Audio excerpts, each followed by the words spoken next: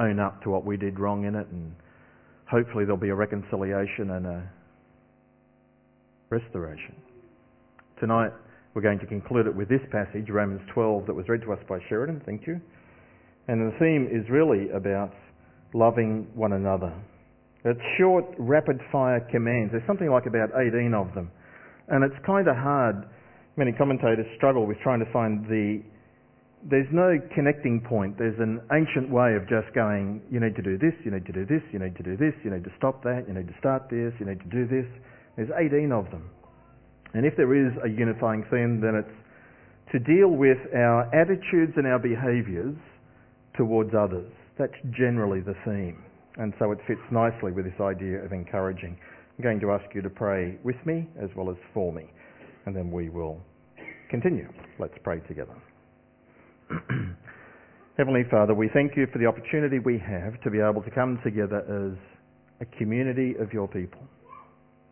We thank you for the reminder that we've had tonight, both through song but also through communion, that you have acted in our world to not only reconcile us to yourself, but also to establish and reconcile us with one another, to establish relationships, and you're building a new community and we're part of the process. You are doing that through your word. So we ask tonight, Lord, that again, through your word read, through your word spoken, that you will speak truth into our hearts, into our minds, and that our lives will be changed to be more like what you desire for us.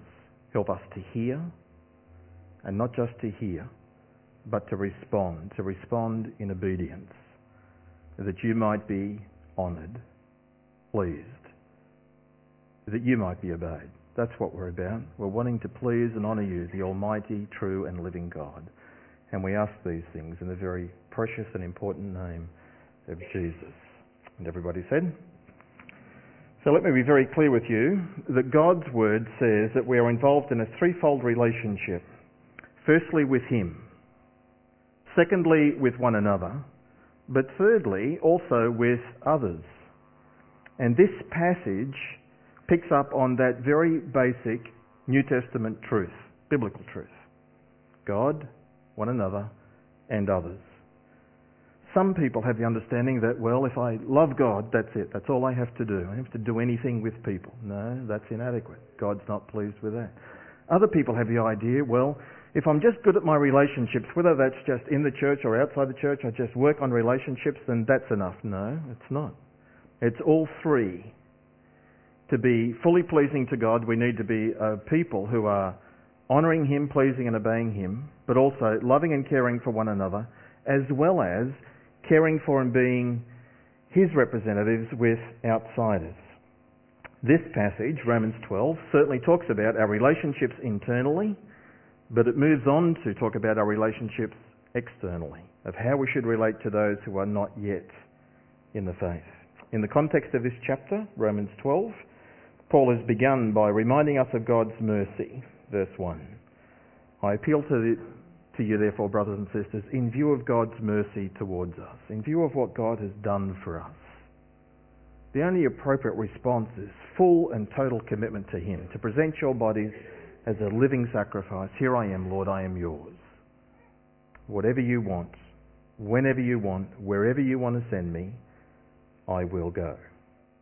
It's a God-me, a vertical relationship thing. And the promise is that if we respond that way, then we will experience in our life the overwhelming reality that God's will for us is good. As we submit to him and do what he wants, you will experience God's good, perfect and pleasing will in your own life. It doesn't stop there. Paul then goes on to talk about it's not just this vertical relationship, there's also a horizontal relationship. He says, verses 3 to 8, basically, the paragraph before this one, we're all different. Different personalities, different gifts, and that we have a role to play in our differences. But then, in this paragraph, he says, but we all have the same responsibilities. We might be different. Different gifts, different talents, different personalities, different backgrounds, different educations, different races, different. But the same duties, the same responsibilities. And he fires off 18 of them in this passage. It's a consistent pattern for the Apostle Paul. He does it in 1 Corinthians as well. When he talks about the gifts, then he moves on to this aspect of loving one another, 1 Corinthians 13. He does it in Ephesians 4. He talks about the gifts, and then he talks about relationships and responsibilities to one another. It seems that this vertical relationship with God and giftedness from Him is to overflow into my relationships with others. We are to love God and love others. Interestingly, just as an aside, the apostles in the New Testament don't talk a lot about loving God. They don't tend to use that phrase, to love God. They do it, but rarely. They tend more to talk about being faithful or having faith and trust in Him or being obedient to Him, which is all subsumed under what it means to love God. But when it comes to the horizontal relationships, they do use that specific phrase. We are to love one another. The New Testament is filled with lots of one another phrases that we'll have a quick look at in a minute. This idea, though, of loving one another, love can be a vague idea. It's something you can fall in and out of. One time I used to believe that when couples who got married and fell out of love, there's two sides to every story, and that there is, it takes two to tango, and there's no such thing as an innocent party. And well, over the years I've had two experiences where young couple got married 2-3 years, young married couple. And in both instances, he came home and said, "I don't love you anymore." What does that mean? I don't love you anymore. And wanted the divorce, and got the divorce. And both times, both the girls, Christians, just devastated. They done anything wrong? To the best of my knowledge and my awareness of their relationship, no. They are a couple of exceptions to that rule.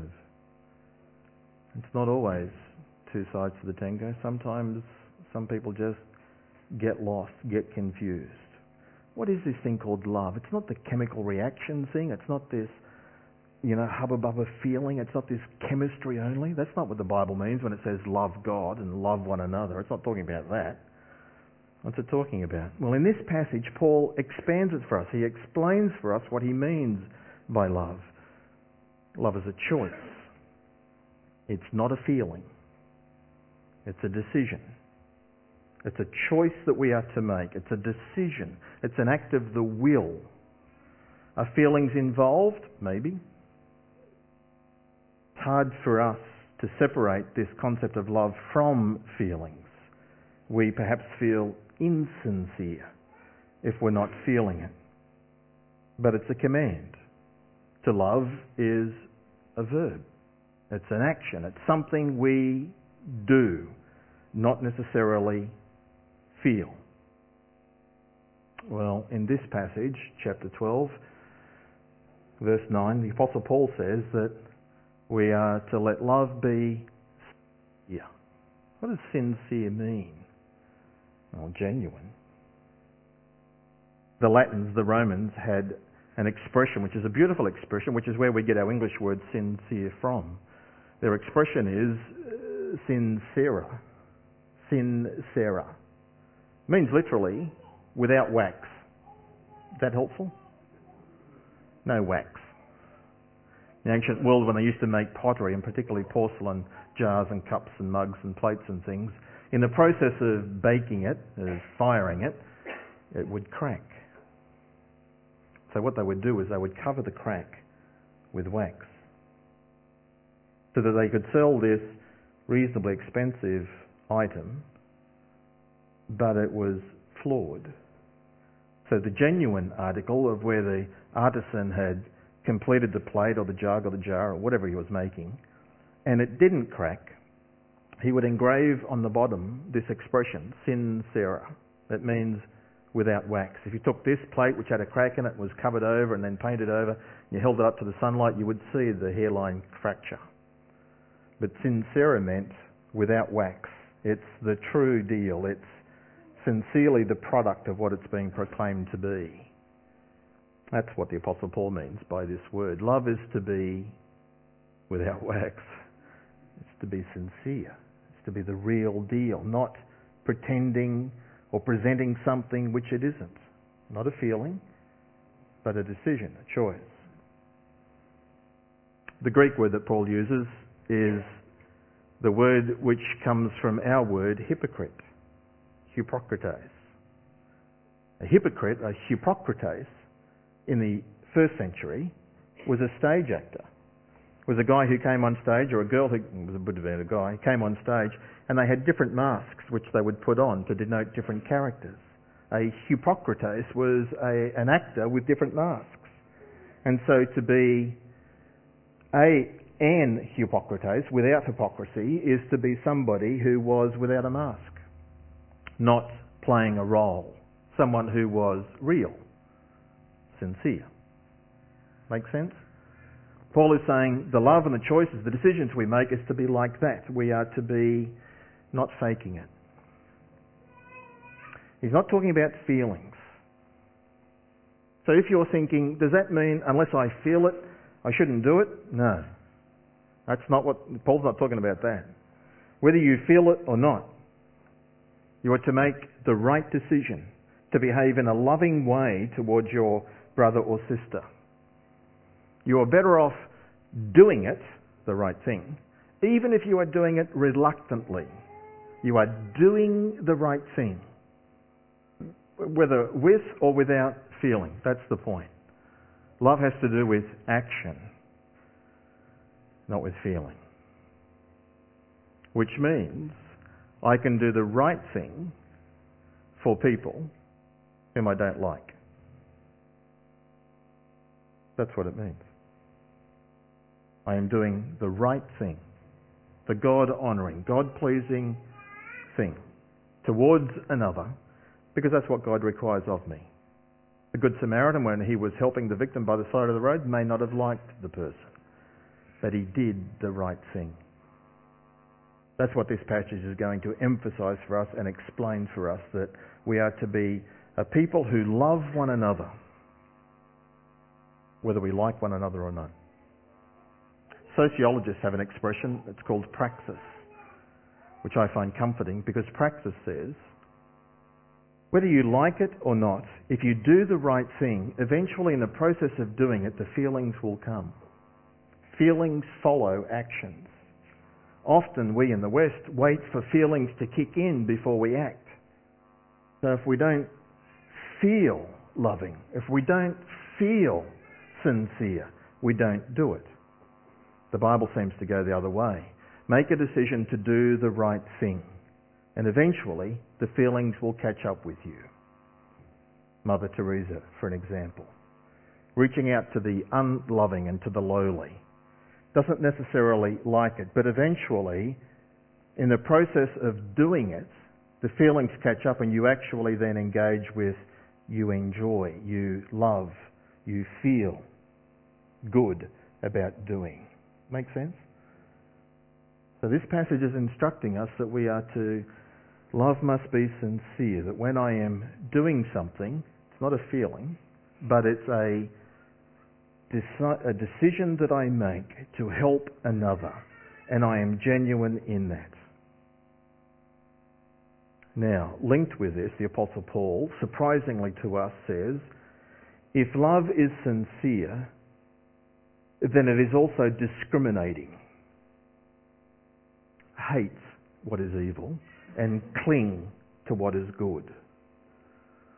Because if I am going to love someone, if I'm going to do that which is right towards them, which is honouring God, then it means I will also hate that which is taking them away from God. I will hate that which opposes God's work in their life. God is the most loving being in the universe. And the Bible is very clear that he is also a being who hates certain things. He hates what harms our well-being, Proverbs, for one example, chapter 6, says there are 6 things the Lord hates. No, 7 that are an abomination to him. Hates it. He hates haughty eyes, pride in the heart, revealed in the eyes.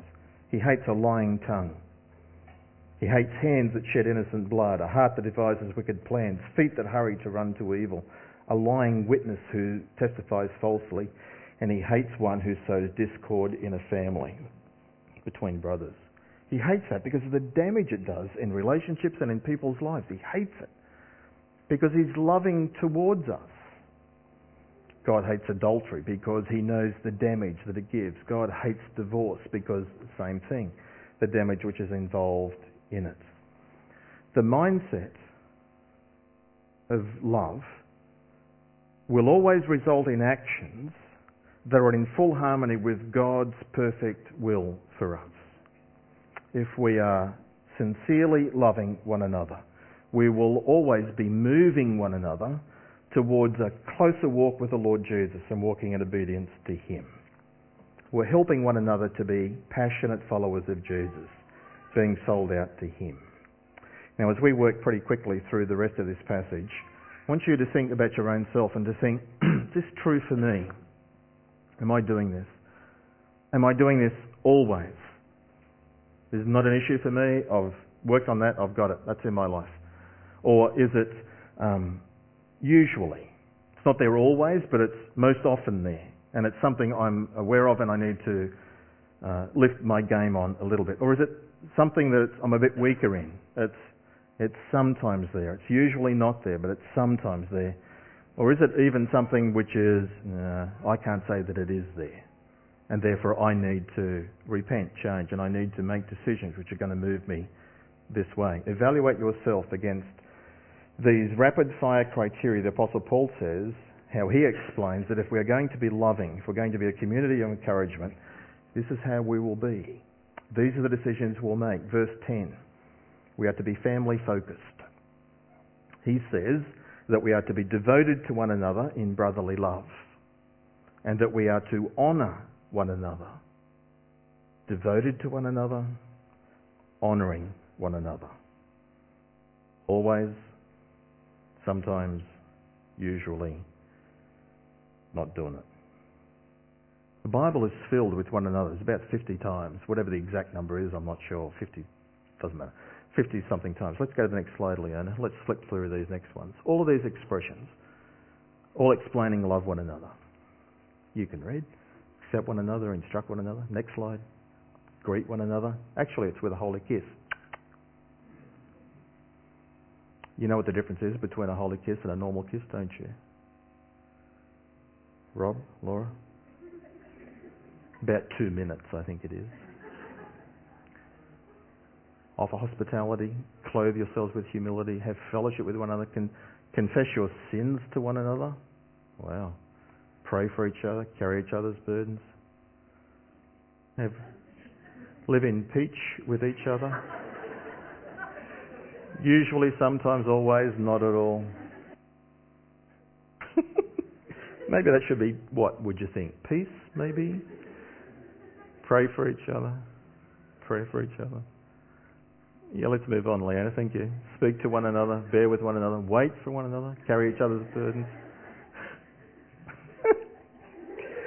Forgive one another.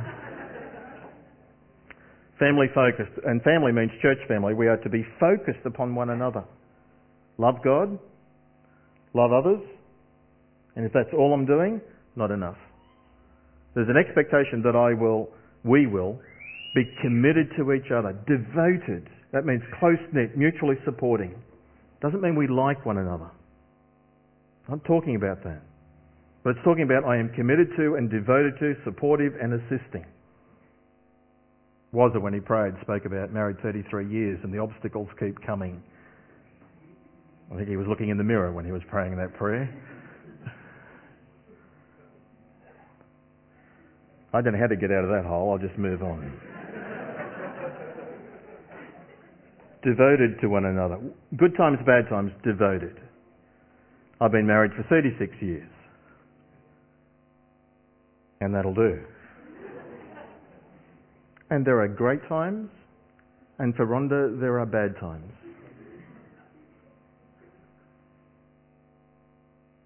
She is incredibly wicked. Rob, you are marrying a sinful woman. Laura, scumbag coming your way. We're sinful. We know that up here, but when we're involved in these relationship things, we chuck that out and we become less tolerant, less forgiving, less aware. This is saying we are to be devoted to one another. I am married to Rhonda and divorce is not an option. Someone asked Billy Graham once, had he ever thought about divorce? And he said no, but he had thought about murder on several occasions. It's that level of commitment to one another. It's not an option. We are committed to each other.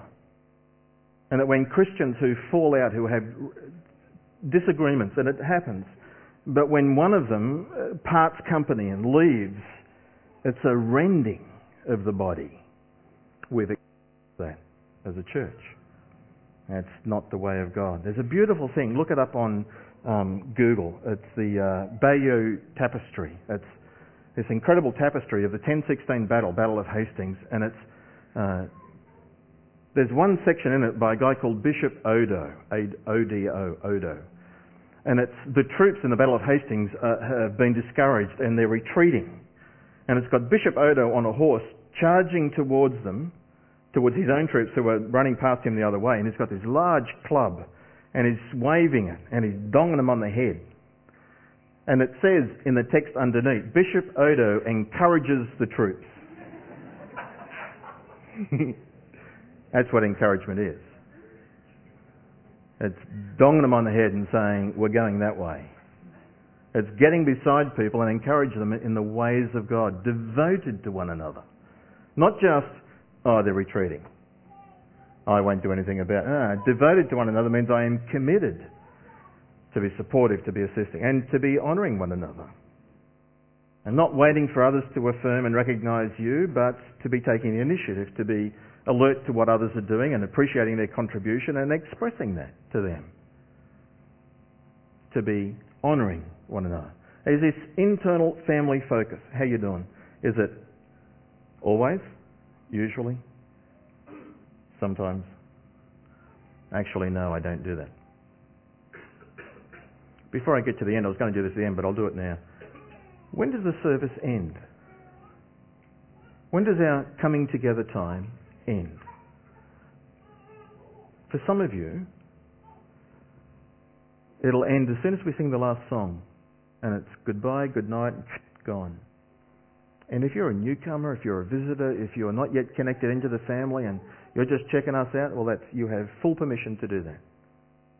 This is your church family. And the service doesn't end when we sing the last song. The service ends at least half an hour after that.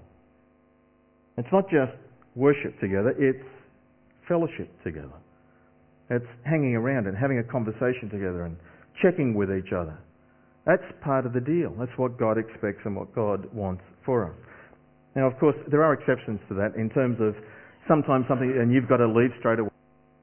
If it's an exception, that's okay. But if that's your pattern, that's not the Lord's will or desire for you, for His people as they follow Him. To be devoted to one another. Verse 11, Paul gives, and I better go much quicker. Paul gives, next slide, thanks Leona, 3 rapid commands. We are to be God-centered. God-centered. We are, when it comes to zeal, the Apostle Paul says, we are to be, what does he say? Not lagging in zeal. Fervent. Literally, he's saying, when it comes to zeal, don't be lazy. Do what God wants you to be doing. In fact, in the Spirit, we are to be boiling, bubbling, enthusiastic, energized. How? Well, the passage says, verse 11, in serving the Lord. We are to be involved, active, engaged, connected. We are to be passionate followers of the Lord Jesus. And not just in this context. Passionate follower of the Lord Jesus when I am home with my wife. I'm to love and serve her and she me in a way which is pleasing the Lord. And if there are kids involved, I'm to be zealous and fervent in discipling them and helping them follow the ways of the Lord. I'm to do that in my ministry in the church. I'm to do that at work, in those sorts of contexts. Wherever I am, I'm to be a God-centered, God-focused person. That's God's will for us. That's His desire for us. Verse 12, he gives 3 other rapid-fire commands, and he talks about staying on course of following Jesus in this world. It's really, I called it, looking up. In the midst of the world where things go wrong, when it comes to our hope, we are to be joyful. Looking ahead, reminding ourselves that the King is coming. There's going to be a rapture. We're going to meet Him in the air. And then we're forever with Him. There is a place in glory. God has promised us things which He has not yet delivered. We look forward to that. We remind ourselves of it, rejoicing, joyful in the hope that we have. And we ought never to take our mind off it. And in this world, there will be pain, there will be afflictions, there will be difficulties. Well, what do? Well, you hang on. You're patient. You endure. You wait for God's solution to work His will out in your life. Not being fatalistic. You're being trusting. Your loving Heavenly Father is at the helm. And to that end, when it comes to the matter of prayer, we are to continue. Keep praying. Pray for patience in the midst of affliction. Pray for the Lord Jesus to come, for the kingdom to come. Pray for His will to be done in your life. We're to look up.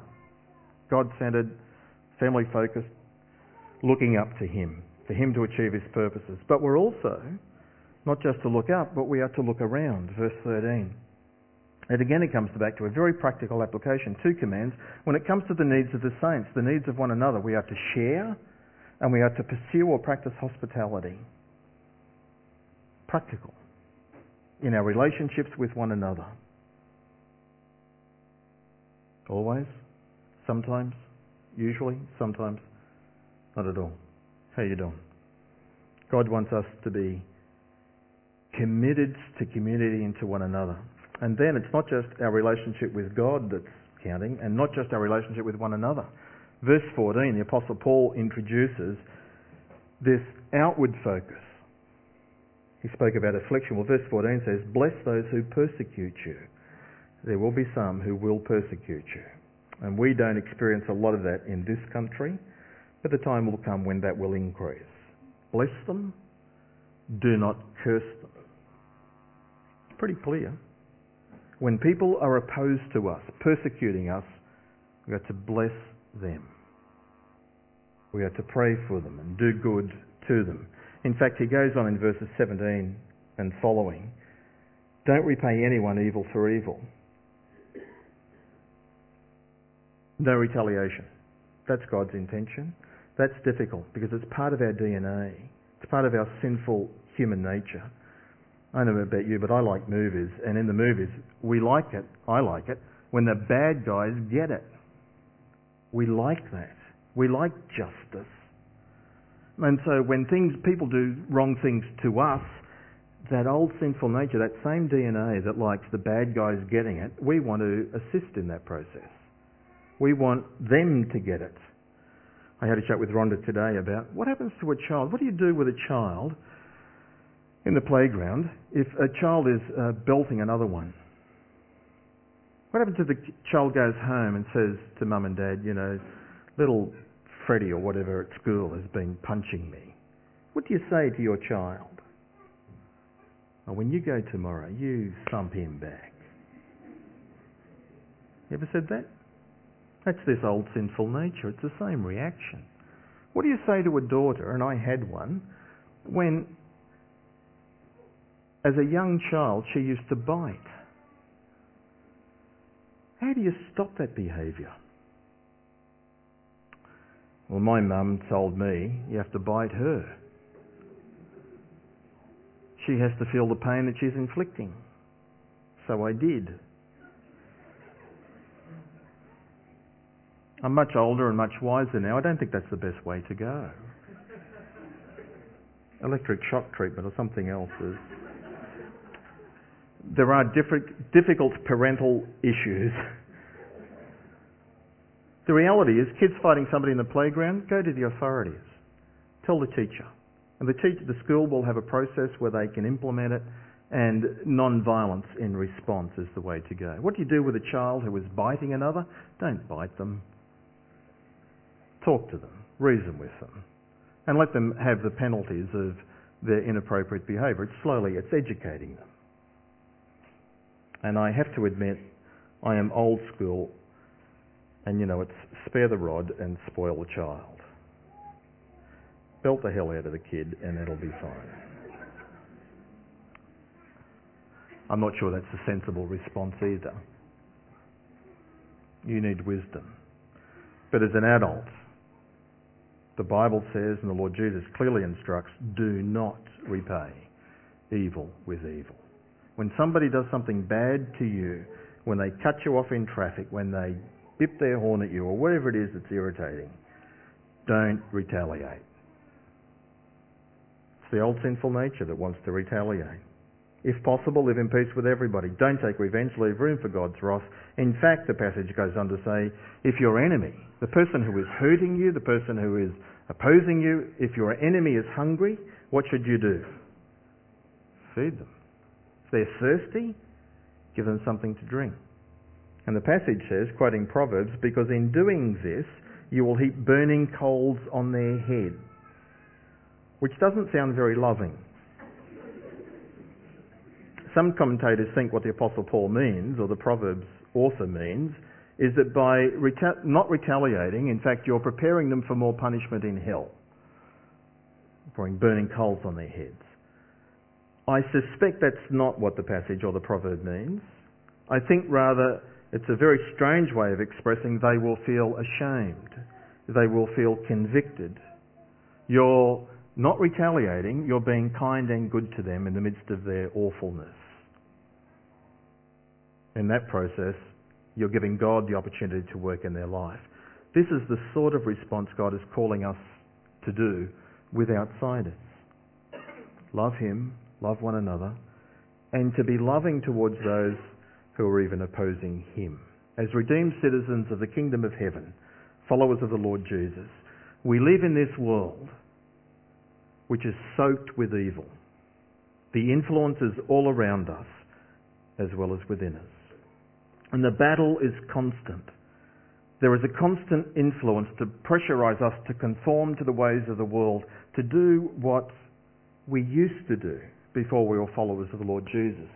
This passage is calling us, and God is calling us, to be different, to be a community of encouragement that's going to be loving, committed, focused, not retaliating, resisting evil, but also doing good. In the church, God's new community, we are to be committed to one another. That's verses 15 and 16. Rejoice with those who rejoice. New South Wales 1. Rejoice with me.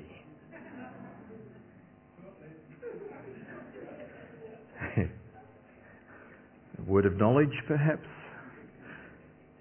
And to mourn with those who mourn. I mourn with you. To identify with people in their joys and sorrows. So Rob, commiserations. Laura, rejoice.